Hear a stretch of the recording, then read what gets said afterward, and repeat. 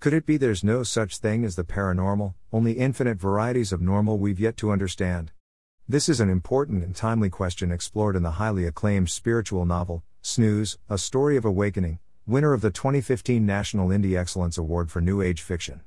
Written with young adult and young at heart readers in mind, Snooze further proved its literary merit by being selected as a 2016 Reader's Favorite International Book Award finalist in the Young Adult Coming of Age category and receiving an honorable mention in the 2014 Beach Book Festival Prize competition in the General Fiction category.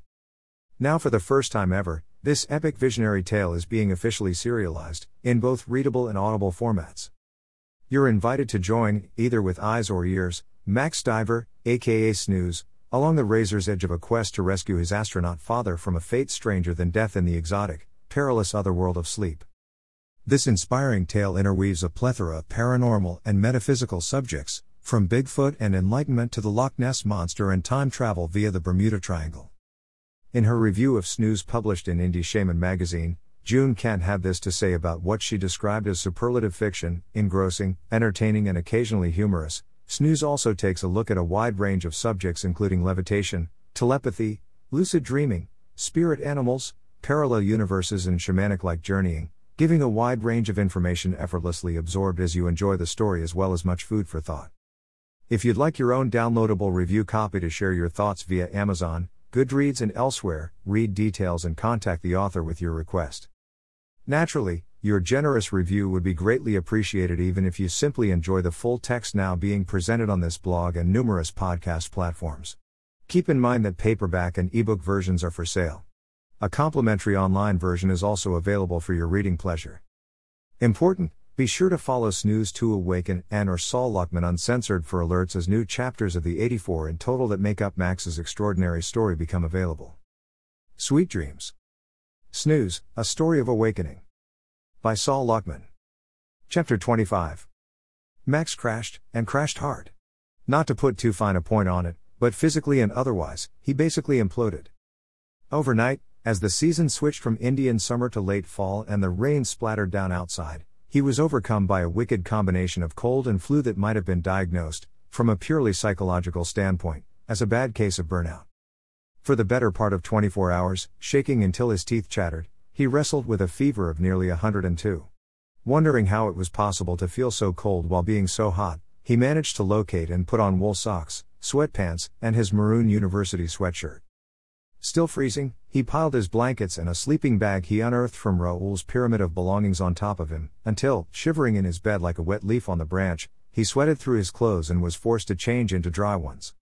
Never had Max felt so alone, so orphaned, than while suffering, beginning in the early morning after his trip to Rockport, through multiple rounds of vomiting and diarrhea.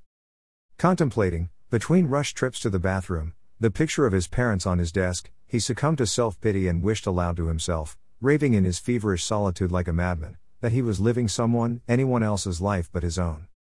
By that rain-soaked Friday evening, with the help of ibuprofen and Pepto-Bismol, his fever and nausea showed signs of subsiding, just in time for his sinuses to explode in what felt like a cloudburst in its own right. His headache, even with painkiller, was almost unbearable.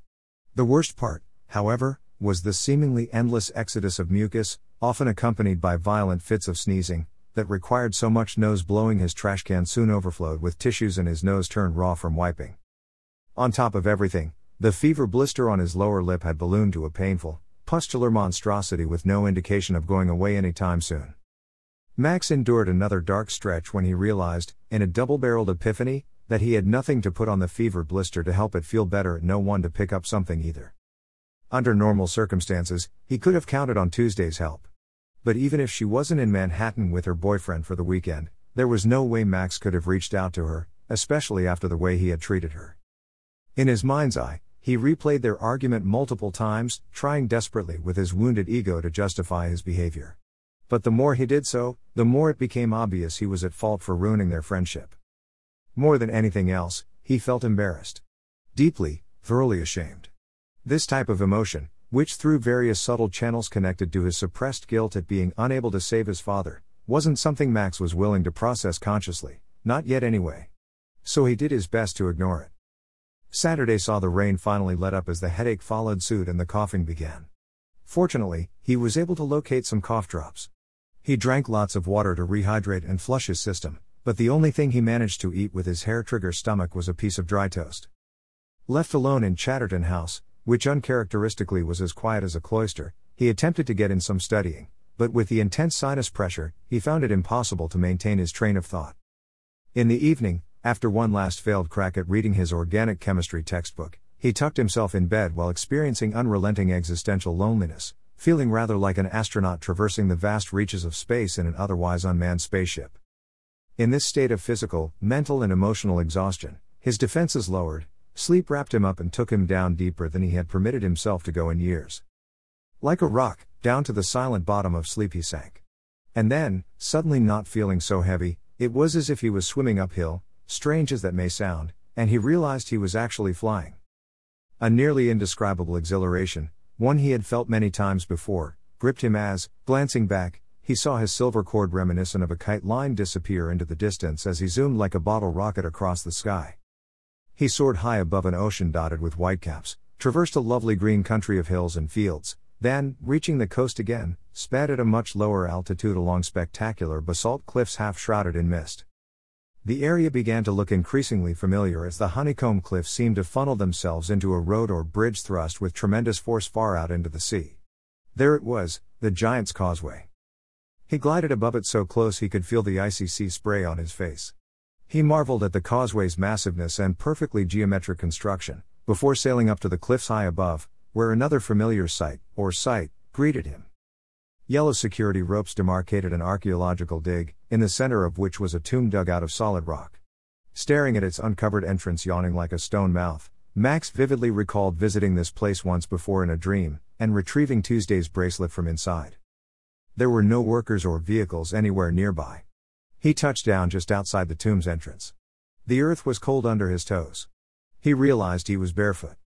Not only that, but his feet were blue, he noted, staring at them wonderingly. They weren't blue from the chill, they were simply blue, and they perfectly matched his hands, which seemed to glow slightly, emitting enough light to see by, as he cautiously entered the tomb. Inside, on a stone slab jutting out from the wall, a pale form lay positioned on its side, its back to him. The form, which even in the dim light could be clearly identified as humanoid, appeared to be naked. Its skin was greenish, rather corpse-like, though there were no burial clothes to be seen. Approaching slowly, not knowing what to expect but expecting whatever it was to be unpleasant, he touched the form's shoulder.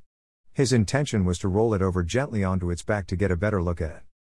But there was no need, it rolled over all by itself. As it did, it opened its eyes wide and gasped for air, as if it had been drowning. The figure was Max himself, down to the ugly fever blister on his lower lip. "Please." The figure managed to utter, enigmatically, in his consuming weakness, staring up impotently from the stone slab. "Why did you call me?" Max asked, staring down at himself. "Because I can't do this alone. I need your help." "If I help you, will you help me?" "How can I help you? I can't even help myself." "I am yourself." "But..." "Max, we need to talk. But not right now. Allow me to give you something that can help bring us together. I was born with it." "What is it?"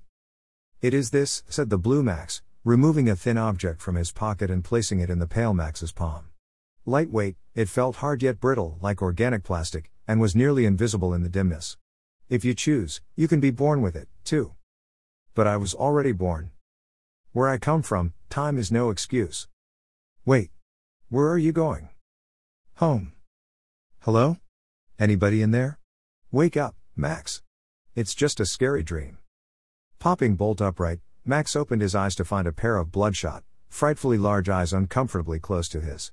Instinctively protecting himself by pushing away the eyes, he sat up and looked around the room wildly, half expecting to see a blue version of himself slipping out the door. Instead, Raoul, sporting a luau shirt along with a 3-day tan and European razor stubble, was lying spread-eagled on his back where he had landed when Max pushed him. "Bloody hell, Max. Is that any way to greet an old friend fresh in from Key West?" "Sorry, Raoul. What just happened?" "What happened is that you were having a nightmare. I tried to wake you, and you cold-cocked me. I'm really sorry. I didn't mean to." "Are you okay?" "Yes. I'm bloody okay. Or I will be." "What's that?" "What's what?"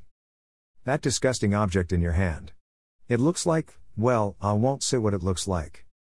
Realizing what he was holding, Max had a moment of being confronted by something so bizarre that, though he certainly knew the name for it, he couldn't immediately locate it in the word cloud inside his head.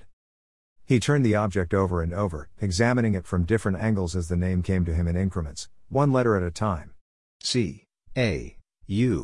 without question, it looked like the genuine article. But how his call came to be there was anybody's guess. He had intentionally left it with his Aunt Nadine in Florida, and he had intended to leave it, along with everything it stood for, there for good. Copyright Saul Luckman. All rights reserved.